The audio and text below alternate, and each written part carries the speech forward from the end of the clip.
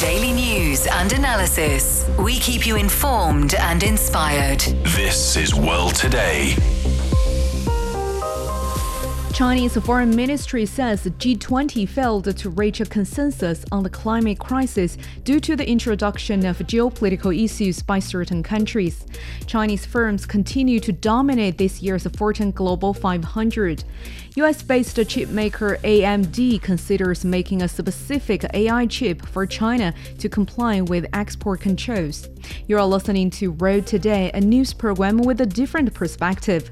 I'm Anna in Beijing. To listen to this episode again or to catch up on previous episodes, you can download our podcast by searching World Today. China has expressed regret at the G20 Environment and Climate Ministers meeting failed to adopt a communique. The Chinese Foreign Ministry said the meeting has achieved positive and balanced results, but the failure to adopt a communique is due to the introduction of geopolitical issues by certain countries. The ministry added that China didn't obstruct the meeting in reaching a consensus on key issues such as cutting emissions, controlling the usage of fossil fuels, and boosting the use of renewable energy. The ministry also urged developed nations to fulfill their commitments, provide climate funding, and avoid actions that could hinder global climate response. So to delve into this, joining us on the line is Professor Yao Shujie from Chongqing University. Thanks for joining us. Hi, Anna. How do you interpret China's response to the accusation of backing away from commitments at the G20 Environment and Climate Ministers meeting?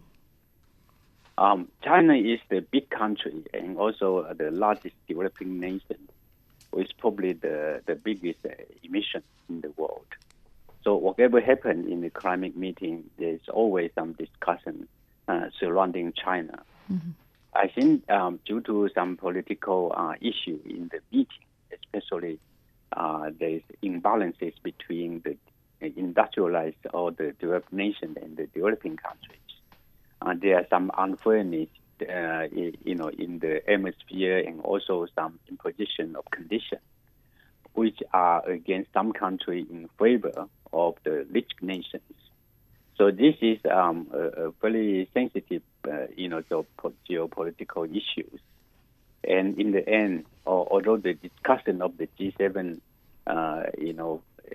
environmental ministries are successful, but it doesn't come to the consensus that there will be a unified, communicate issue to the outside world, which is a pity. A pity for not only for China, but also for the rest of the world, because the climate issue is becoming so important. It's highly complicated, though. It does require a consensus and multilateral, multidimensional cooperation between the rich and the developing nations, and also between the resource rich and the resource poor countries together. So for some countries, they are arguing for differential treatment of the condition, but some other countries, they are in a better condition. They try to impose a very strict restriction, which could have some potential damage on economic development for some countries. And this is why it is a very difficult situation, and it's very unfortunate. It doesn't come to a final, unified conclusion in the end. Mm-hmm. Professor Yao, China's foreign ministry emphasized China is actively promoting global climate governance. Can you elaborate on some specific measures and initiatives taken by China in this regard? Yeah, China have been promoting, green development for many decades. It's not just now. As I mentioned, because China is the biggest manufacturer in the world, and it produces probably the largest amount of emissions.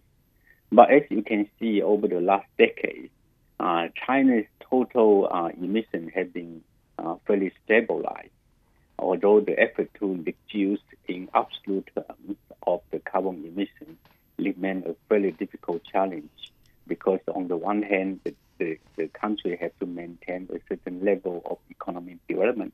On the other hand, it has to reduce the dependence on fossil fuels and also reduce the energy intensity.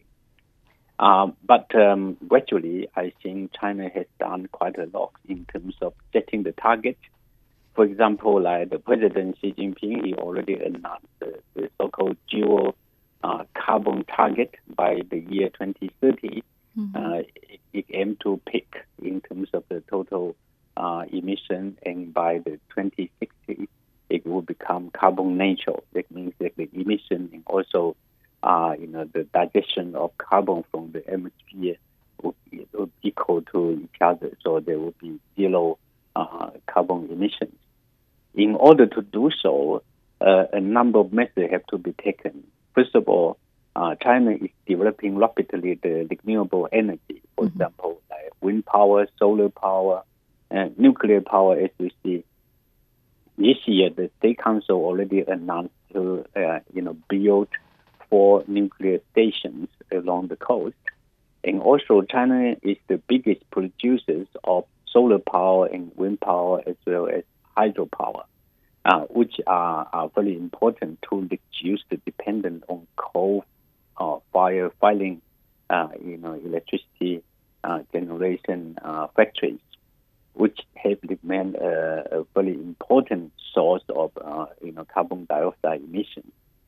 There are other methods that China is doing through the so-called innovation and technological progress by making sure that the power generation station, they use the latest technology, so that for the generation of each unit of electricity, the consumption of oil of coal could be reduced to minimum and steadily decline. So these kinds of measures are from the supply side. From the digesting side, the carbon capture mechanism, China have promoted the planting of trees, grass, and reduced the desertification of the desert areas in Xinjiang, in Qinghai, and other areas. So you can see that over the past 2 decades, China has done a lot to increase the coverage of forestry and green space, and the percentage of the green area as the total area of the country's territory have been increased steadily. For example, in Chongqing City, which I'm more familiar with, is that 5 years ago the coverage was only 47%, and now it's 53%. For a large metropolitan city with an area of 80,000 square kilometers, which is quite phenomenal. And if you go to Xinjiang, Qinghai, and also in Mongolia, you can see. I just went to Mongolia. You can see the grassland. It's so green. Like we cover almost every piece of the mountain. You can see the quality of the environment is much better than 20 years ago. And you see now little sandstorms in Beijing and the surrounding area. Also, recently we see some heavy rainfall to other extremes. Yeah. Actually, China contributed to a quarter of world's newly added green areas since 2000. But Professor, differences between developed and developing countries regarding emission reduction targets was again being brought up this time. So what are your views on the fairness and feasibility of imposing eco-emission reduction goals on developing nations? Well, this is utterly unfair conditions imposed by the developed nations, which have polluted the globe almost free for many decades, even for a whole century. They burn coal, they burn oil, including the United States nowadays, protect the consumption of oil by the Americans. It is still the highest in the world. The United States has been very famous of large trucks, large cars, highly polluting cars without much effort to increase the electricity vehicles. In contrast, China has been aware of the increasing use of vehicles as a major source of carbon emissions. So China has invested heavily in the new energy vehicle sector. Not only the penetration rate is the highest in the world, but China is now exporting the largest number of new electricity cars to the rest of the world. It accounts more than half of the total international output of electrical vehicles. Now, this is only happened over the last few years, and the United States, United Kingdom, Europe, they take hundreds of years not to reach anything as magnificent as what China is doing. So there are some sorts of global social responsibility, which is the developed countries have to take more responsibility for the past emissions that have been accumulating to the atmosphere. Mm-hmm. And also the technology. The rich countries, they are more advanced in developing technology. You look at the concept of trade war and also the technological sabotage against the emerging economy by some of the most important rich countries such as the United States is extremely detrimental for the global development process, including technology to contain emissions. Mm-hmm. Professor, speaking of developing countries still lack enough economic and technological strength, many developing countries urged developed countries, the rich countries, to take seriously about their capabilities and responsibilities and obligations in climate response and deliver their commitment to developing nations. To what extent has developed countries lived up to their commitments today?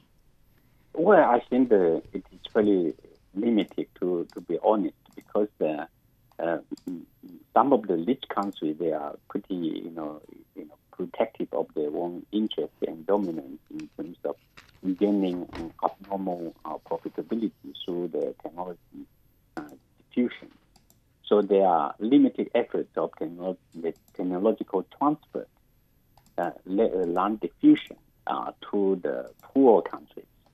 So the poor country is suffering from not only from poverty, from lack of industrialization, but also from the lack of technology to improve the climate environment, such as India, for example, Mexico, and also many countries in Africa. They are emerging as the developing countries.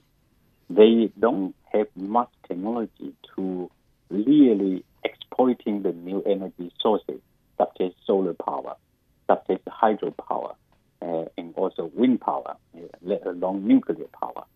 So this is one thing. The other thing is the blockage of technological transfer, or the so-called under the name of intellectual property rights, to protect the intellectual related to the climate change, which is to some extent is pretty unacceptable as far as the global climate government is concerned.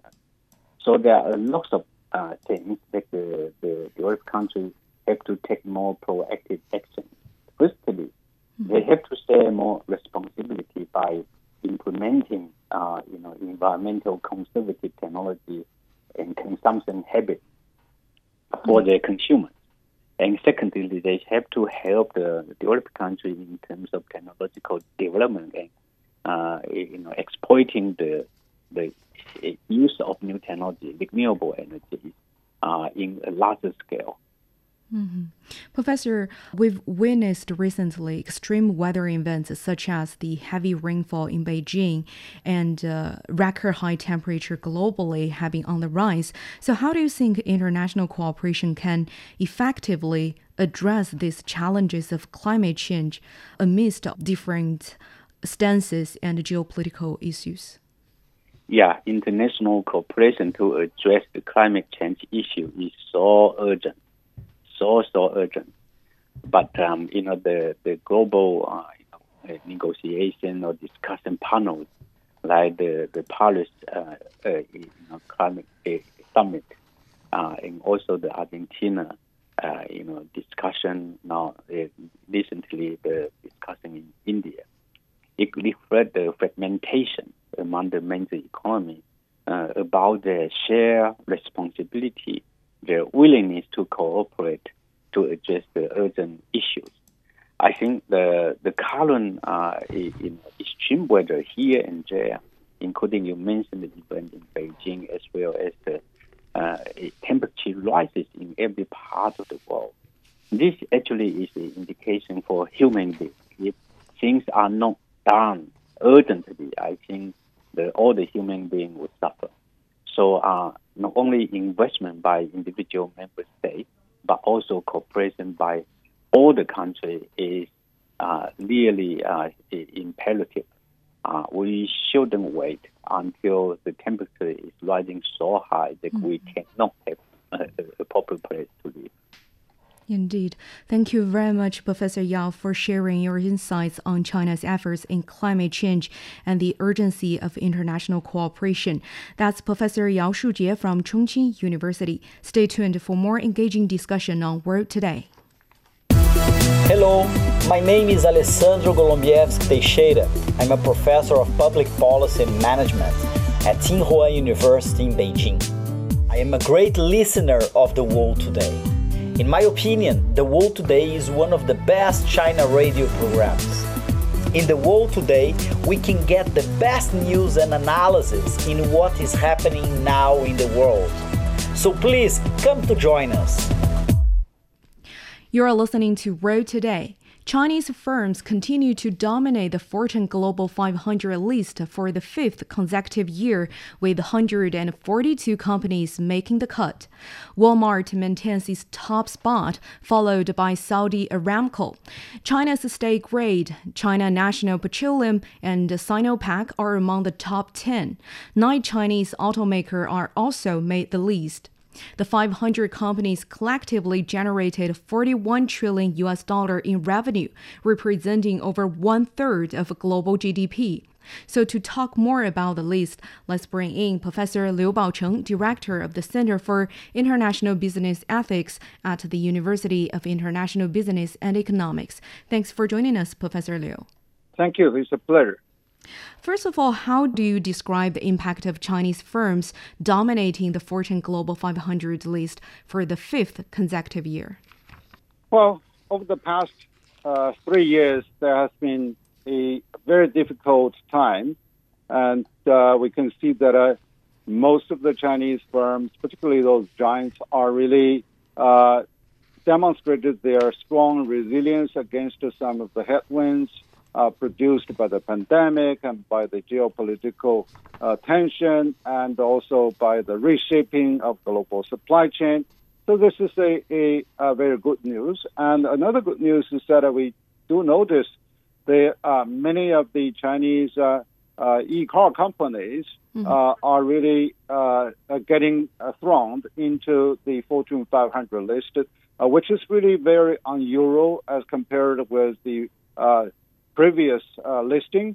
So this is something to show that China is really resolved to move on high-quality growth, and this is really the one that not only shows high-quality growth, but also more of environmentally friendly growth towards the sustainable development of the Chinese economy. Mm-hmm. Professor Liu, as you mentioned, it's definitely worth mentioning that when China joined the World Trade Organization back in 2001, no Chinese auto enterprises reached the scale of the least standard. But in this year, there are 9 Chinese automakers on the list. Tell us more about this breakthrough in the whole picture. How do you rate the technological innovation capabilities of Chinese automakers today? One reason is Chinese central government is highly resolved to go for its target for the carbon peaking and carbon neutrality, and this is really quite an impetus. It's not only in terms of the political drive, but also in terms of financial support from the different levels of government to support the new energy vehicles. And the other is that the technology dispersion is something that is really there to penetrate into the Chinese automakers. And plus, that they are also very much resolved to go for their own innovation and also the technological improvements. And we can see that the expenditure over the R&D for the electronic vehicles are really on the surge. So the many of those funds and big investors are also looking very favorably towards this particular sector. So hence, there's quite much of the drive. And lastly, I think it is also the market driven, because the government gave more of the flexible quotas for people and households to win the lottery into the e-vehicles. So therefore, the companies are really motivated to produce more and also to increase the quality in order to engage in such a competition for the lion's share of the Chinese consumer market. Mm-hmm. Professor, could you please elaborate more on Chinese policy? What policies or business practices in general have contributed to the success of Chinese company on the global stage? One reason is that China still have a very integrated policy towards the industrial mapping, and over the years, the Chinese government, particularly represented by the National Development Commission, the Development and Planning Commission, and they are introducing not only policies to boost the new industrial sector for the Chinese economy, but also to issue a whole basket of attractiveness to encourage more of the foreign participation into the Chinese market, which used to be highly restricted. And that is something that contributes to such a successful result. Mm-hmm. And also that we can see that on the consumer end, the Chinese consumers are getting savvier, and they will also take the good quality, which really more of the price worthy. And so with the information dissemination across the internet, across the WeChat, and people share those information. So it is really the market that is driving them to move forward. And plus, we can see that the Chinese expenditure is not only over the technological innovation, but also is there to support the Chinese vocational schools and to boost the industrial engineering major. And this is there to prepare a larger talent pool to join the workforce into the many of those the frontier industries. So these are really a combined effort that are able to produce a successful result despite of all the turbulences of the global economy. Then, Professor, how do you view these policies and business practices from China compared to those of other major economies? Well, actually, we do notice such a strong trend of convergence. Yes, the Chinese government is still supporting those big companies, particularly the state-owned companies, but we are also pretty much resolved, particularly since the beginning of this year, to support the private enterprises, to let the market or the individual hand to play a more important role. And foreign giants, they are also very savvy in catching up the new market opportunities. They have less government guidance or interference, and has also support. But because of the competitive advantage they accumulate, they are able also to leverage into the Chinese market. Indeed. Thank you very much, Professor Liu. This is World Today. We'll be back. Hello everyone, this is Zoon Ahmed Khan, currently based in Tsinghua University. World Today is an excellent initiative to discuss current affairs by including experts from across the globe. I've always enjoyed our thought-provoking discussions and wish the team even more success and impact in the future.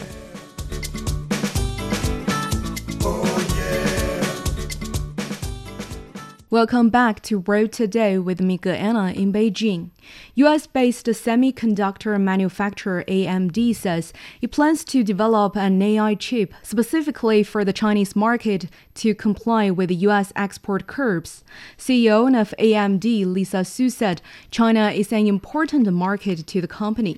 But due to the U.S. government's ban on AI chip sales to China, AMD plans to follow the lead of its rivals NVIDIA and Intel and develop AI chips with reduced capabilities to ship to China. Data shows China contributed $5.2 billion in revenue for AMD last year, accounting for 22% of its total revenue.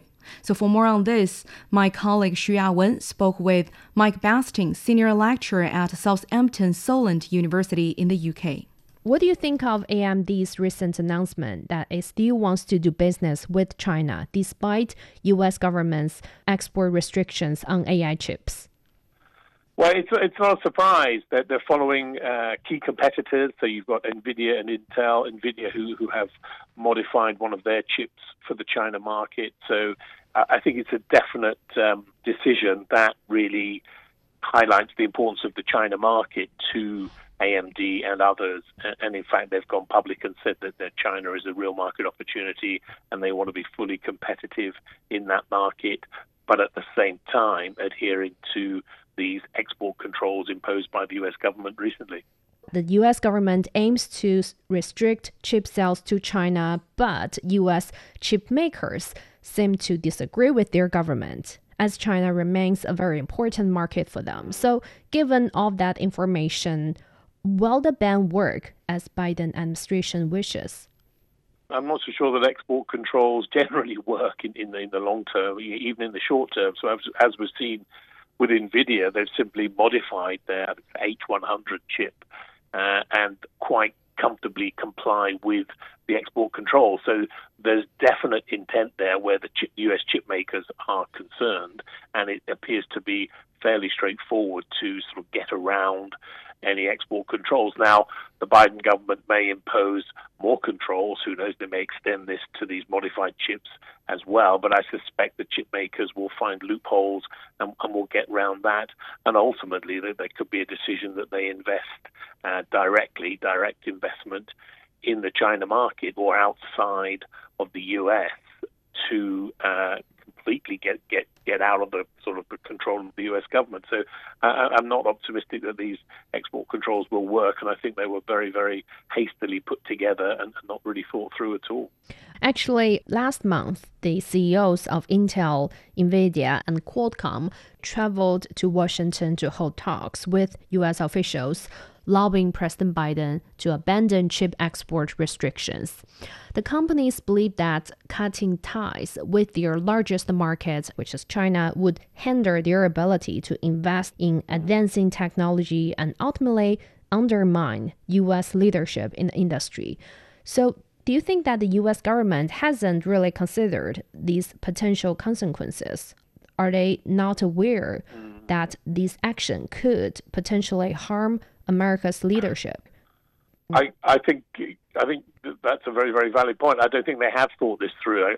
Obviously, if you restrict companies from exporting to what are key markets, growth markets, then that jeopardizes the whole company's culture of innovation, striving for growth, becoming more and more competitive in what is a very, very competitive. The semiconductor industry is extremely competitive, and obviously it's an industry that is strategic and one very much for the future. So again, I think the U.S. government has to look very, very carefully at this and talk to their chip makers. So talk to the likes of Intel, obviously AMD and others. Get around the table and see what is a better approach for everybody, and most definitely curbing exports to China will affect the U.S. market and will affect their competitiveness in America and elsewhere. So I think this is another issue where governments, and particularly the U.S. government, meddling in industry are really not helping anyone at all. As you said, if they're fully aware of that, if they're thinking it over, so why would the U.S. government and Biden administration persist with such restrictions? It's hard to say. You'd think they should be more aware, and they should be in regular consultation with the U.S. chip makers themselves, certainly the leadership. But apparently, it may well be there's some detachment. It may well be that they feel the short-term political gain by appearing to stand up for America to the American public and curbing export controls on what they want to sort of portray as a threat from China and elsewhere. So it may be short-term political considerations. I think that's the only thing I could think of. And they may feel that their administration benefits politically from sort of standing up for America. But in effect, if you look at it quite closely, well, not that closely, you see very quickly that what they're doing will actually damage American interests and damage the American market as well. So I think short-term political gains probably behind it. Biden administration previously says the reason why they rolled out this chip ban is to protect U.S. national interests. But now it seems like it's hurting the U.S. Dominance. That's right. The industry of the AI chip making. So do you consider this action violate the principles of a free market, of a market economy, and international economic and trade rules? I think most definitely. I think there's a very, very important point here that the international business community really need to look at this very, very carefully, and it really could be, and hopefully isn't, the start of a real backward move where we see more protectionism, more export controls. So we're coming away from liberalization of trade, free trade agreements from which everybody's benefited over many, many years. So I think it does violate these core international business principles from which the whole world economy really depends and thrives. And once again, it appears to be a false argument that they're really protecting national interests.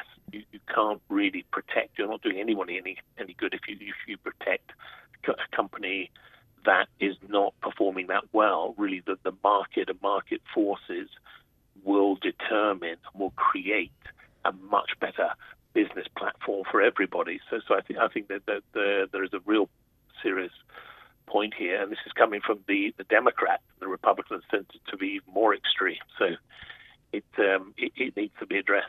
And lastly, Mike, in the long term, if we look at this in a bigger picture, could the U.S. chip ban on China potentially serve as a motivation or encouragement for China and Chinese companies to accelerate their efforts in AI chip manufacturing and the development of the entire ecosystem? I think it will, and I think we'll see the emergence of very competitive Chinese brands, chip maker brands, very, very soon, as we have seen the emergence of sort of Chinese technology industry that's now going global. That's happened in a very short space of time. So I think there will be encouragement, there will be motivation. And I also think that the American presence in the China market will act as a motivator as well. And they'll be looking for partnerships and alliances. So I think in the long term, the actual emergence of the Chinese chipmaker industry and related industry is inevitable. And I think this will only spur it on. And it won't surprise me that in a year from now, or maybe even sooner, we'll be talking about very competitive Chinese brands, which will also be, again, a very, very good thing for competition and a better, more innovative, more competitive market from which everyone gains. That was Mike Basting, Senior Lecturer at Southampton Solent University in the UK. This is World Today. We'll be back. Hello, I am Dr. Digby James Wren, a political analyst and international relations scholar specializing in China area studies. World Today offers unmatched in-depth perspectives on China's politics, economics, business, technology and society. World Today's team of reporters and contributors provides valuable information from all of the world's major economies. I hope you can join me on World Today for the very best insights and news from China, on China, and help to build a better understanding of China's role in the world today. You're listening to World Today. Former U.S. President Donald Trump has been indicted by the Justice Department in connection with his alleged efforts to overturn the results of the 2020 presidential election. The charges include conspiring to defraud the U.S. by preventing Congress from certifying Joe Biden's victory. This is the third indictment in 4 months for Trump, who is a favorite for the Republican presidential nomination. So for more on this, joining us on the line is Dr. Edward Lehman, Managing Director of Lehman, Lee & Xu Law Firm. Thanks for joining us. Thanks for letting me be here. Good to see you. Edward, first of all, could you please back us up on the 3 charges the former U.S. President Donald Trump is facing now?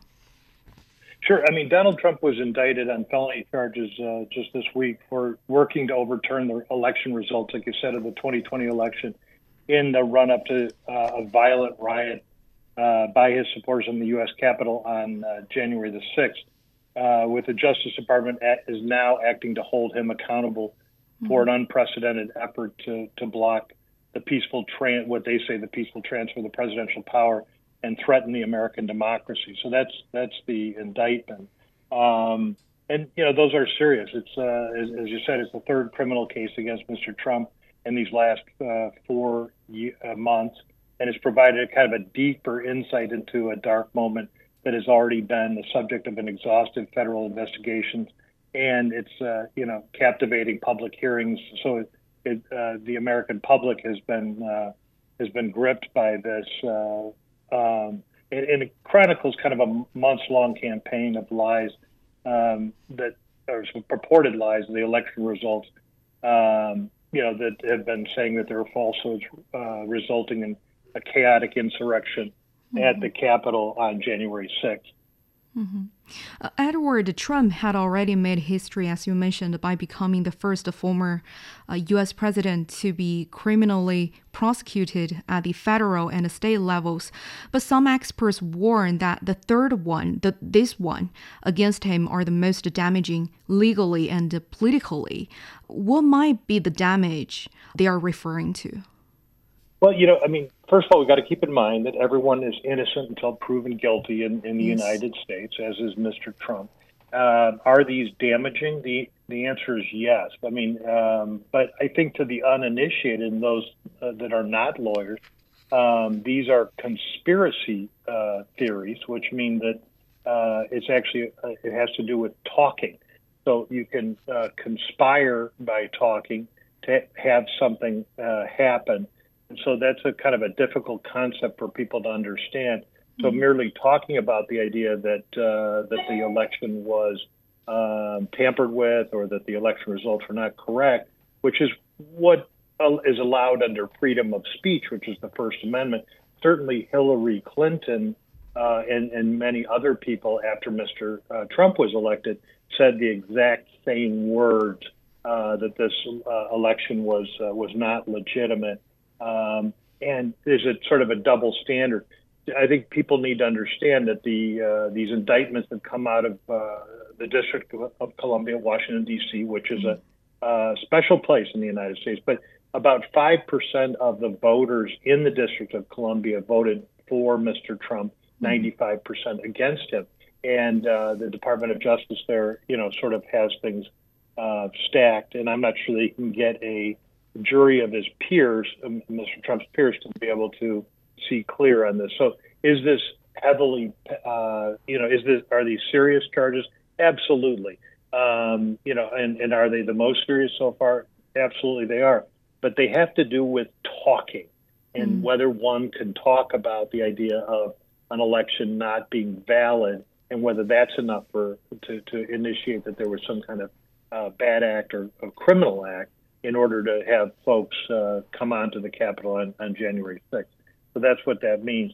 And people have had problems, not with just Mr. Trump, but with this idea of conspiracy. The International Workers' Day, which is an incident that happened on May 1st, 1886 in Chicago, the Haymarket Square riot was about conspiracy. People were talking about having a meeting there, and then there were people who subsequently died in a demonstration.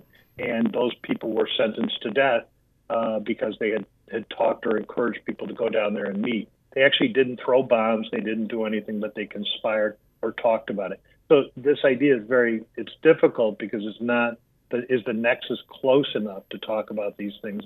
And are you entitled to freedom of speech and of your opinion on these things? Mm-hmm. It's a fine line, and it'll have to be adjudicated. Mm-hmm. We know Trump has denied any wrongdoing in the previous indictments, calling them politically motivated. How might his defense strategy differ for this case, given its unique nature and gravity?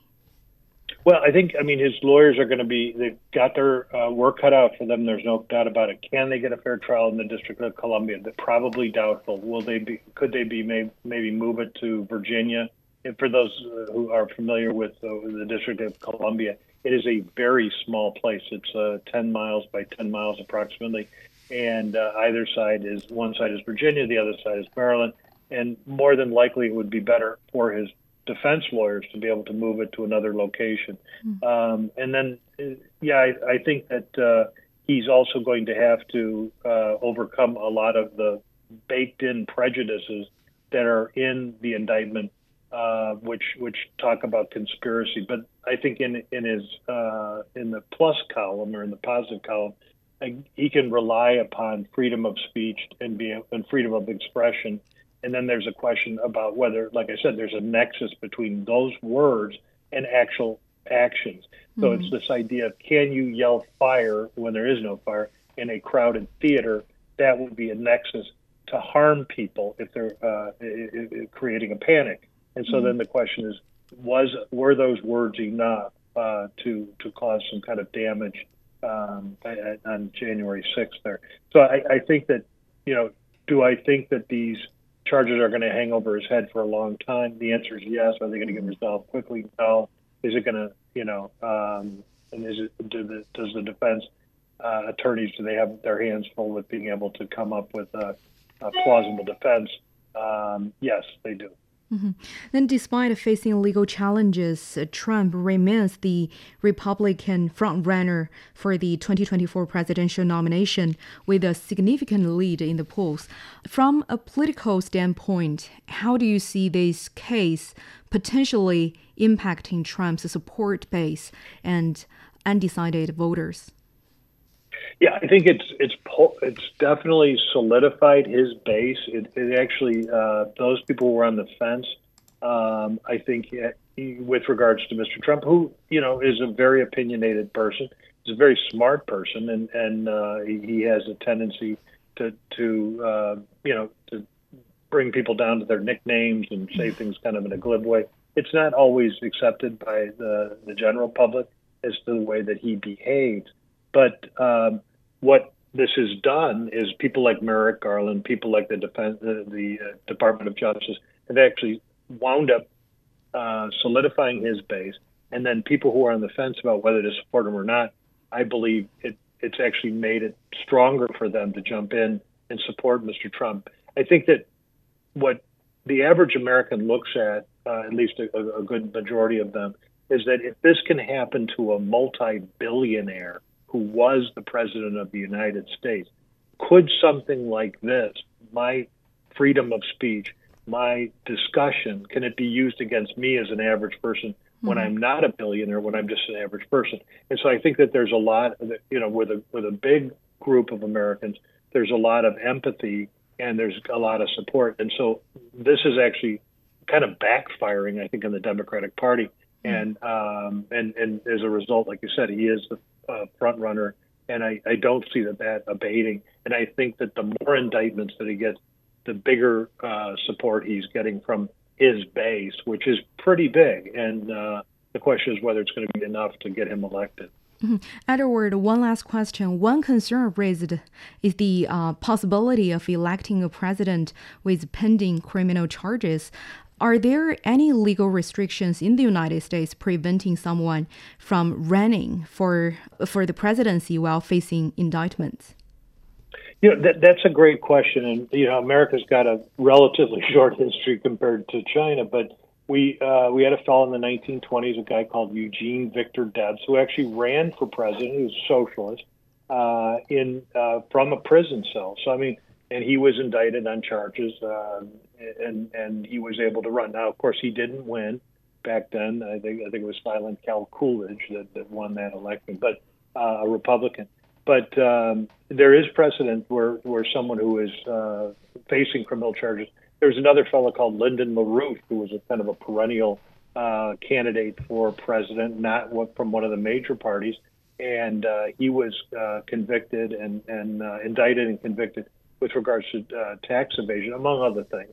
And that did not prohibit him from running. Now, neither of them, Mr. Debs or Lyndon LaRouche, won an election or even came close to winning the election. But there is some precedent, and I don't think that will prohibit him from standing for office or taking office.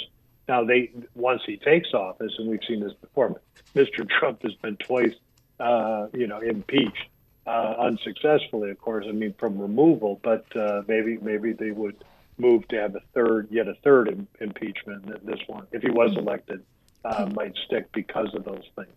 Okay, thank you very much, Edward, for your time and insights. That's Dr. Edward Lehman, Managing Director of Lehman, Lee & Xu Law Firm. China's National Cyberspace Administration is considering upgrading the minor mode on mobile internet to enhance online protection for minors. The draft guidelines aim to expand the mode's coverage to include mobile smart terminals and application stores. The upgrade will introduce a unified standard and automatic switching function, providing appropriate content based on user age. Public comments on the draft are open until September the 2nd. So for more on this, let's have Bai Shan-yue, partner of Grandel Law Firm. Thanks for joining us. A pleasure to be here. Why do you think an upgrade is needed? What are the prominent changes in the new guidelines compared with the past? Well, this has been a highly anticipated move from the regulating authorities on online application. In China, over the years, there has been a shocking absence of sufficient screening measures for the protection of minors against many contents that are not really suitable for young people, such as violence, sexually implicit videos or audio products, contents involving hatred, discrimination, or abusive scenes, etc. So many people have called for immediate actions to be taken to address this appalling status of online apps, which have far-reaching harmful impact on young people. So this guideline, I think, is quite necessary, and it should have been in place earlier than it really was. As you said, there are many challenges. Then how do you think a unified standard for the minor mode will address these concerns and ensure better protection for minors online? Protection schemes, as spelled out in this guideline, are to be extended to all intelligent mobile devices and online app stores or shops, apart from the application itself, which was the case before. The new measure will enable an automatic prompt for the app online shop and apps to switch to a juvenile protection mode once the mobile intelligent device is activated by the users. In many cases, that would be the minors. As you mentioned earlier, providing age-appropriate content is essential for protecting minors online. So how will the proposed guidelines ensure that internet platforms cater to the varying needs of different age groups effectively? Well, this is, of course, the objective of this guideline that is just rolled out or to be rolled out soon. But of course, it is not that easy, and the result or effect that we would anticipate or wish for will definitely take time. It takes much more than a guideline itself to result in what we would see happening, and it is really a long process, and it takes the co-efforts of many stakeholders in the online application industry, as well as people, the general public, the parents, the legal guardians of the minors, and many other organizations and the government authorities and the agencies to really work together to make sure that the desired effect and will take place, and those harmful contents will be able to be blocked from the minors and provide sufficient protection for those young people. As you brought up, to ensure safer internet access for juveniles, parents' role in keeping their children safe online is more important than app restrictions or any other guidelines. Do you share the same stance? What role do you believe parents should play? Well, to a large extent, I agree, because apparently the technical measures that are to be put into place are always, subject to the collaboration of the willing and well-informed parents or guardians who are responsible and who are well aware of the potential risks that their kids are facing now.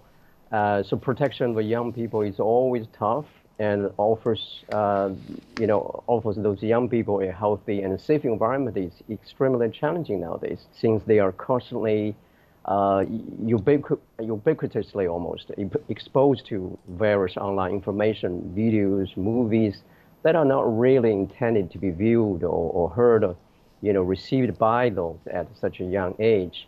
The online applications and video industry is almost a wild west now in China. So many parents are far from awakening to the damages of online applications that are so easily accessible to minors, which might bring disasters to their kids without their knowledge. People are a bit, still excited about the convenience, about the excitement, about the entertainment those applications bring. But very few people realize the potential damages and risks those online applications will create, and it will have a really damaging effect on this generation and probably the next generation to come. So the ramifications might not be felt until 10, 15 years later. So there should be a social campaign now across China to fight against the adverse impact on minors by those online applications in order to educate the parents and make it a priority for parents, for the society in general, for the general public to take actions immediately. Indeed. Thanks, Bai Xianyue, partner of Grand All Law Firm. That's all the time for this edition of World Today with Mika Anna. Thank you so much for listening. Bye for now.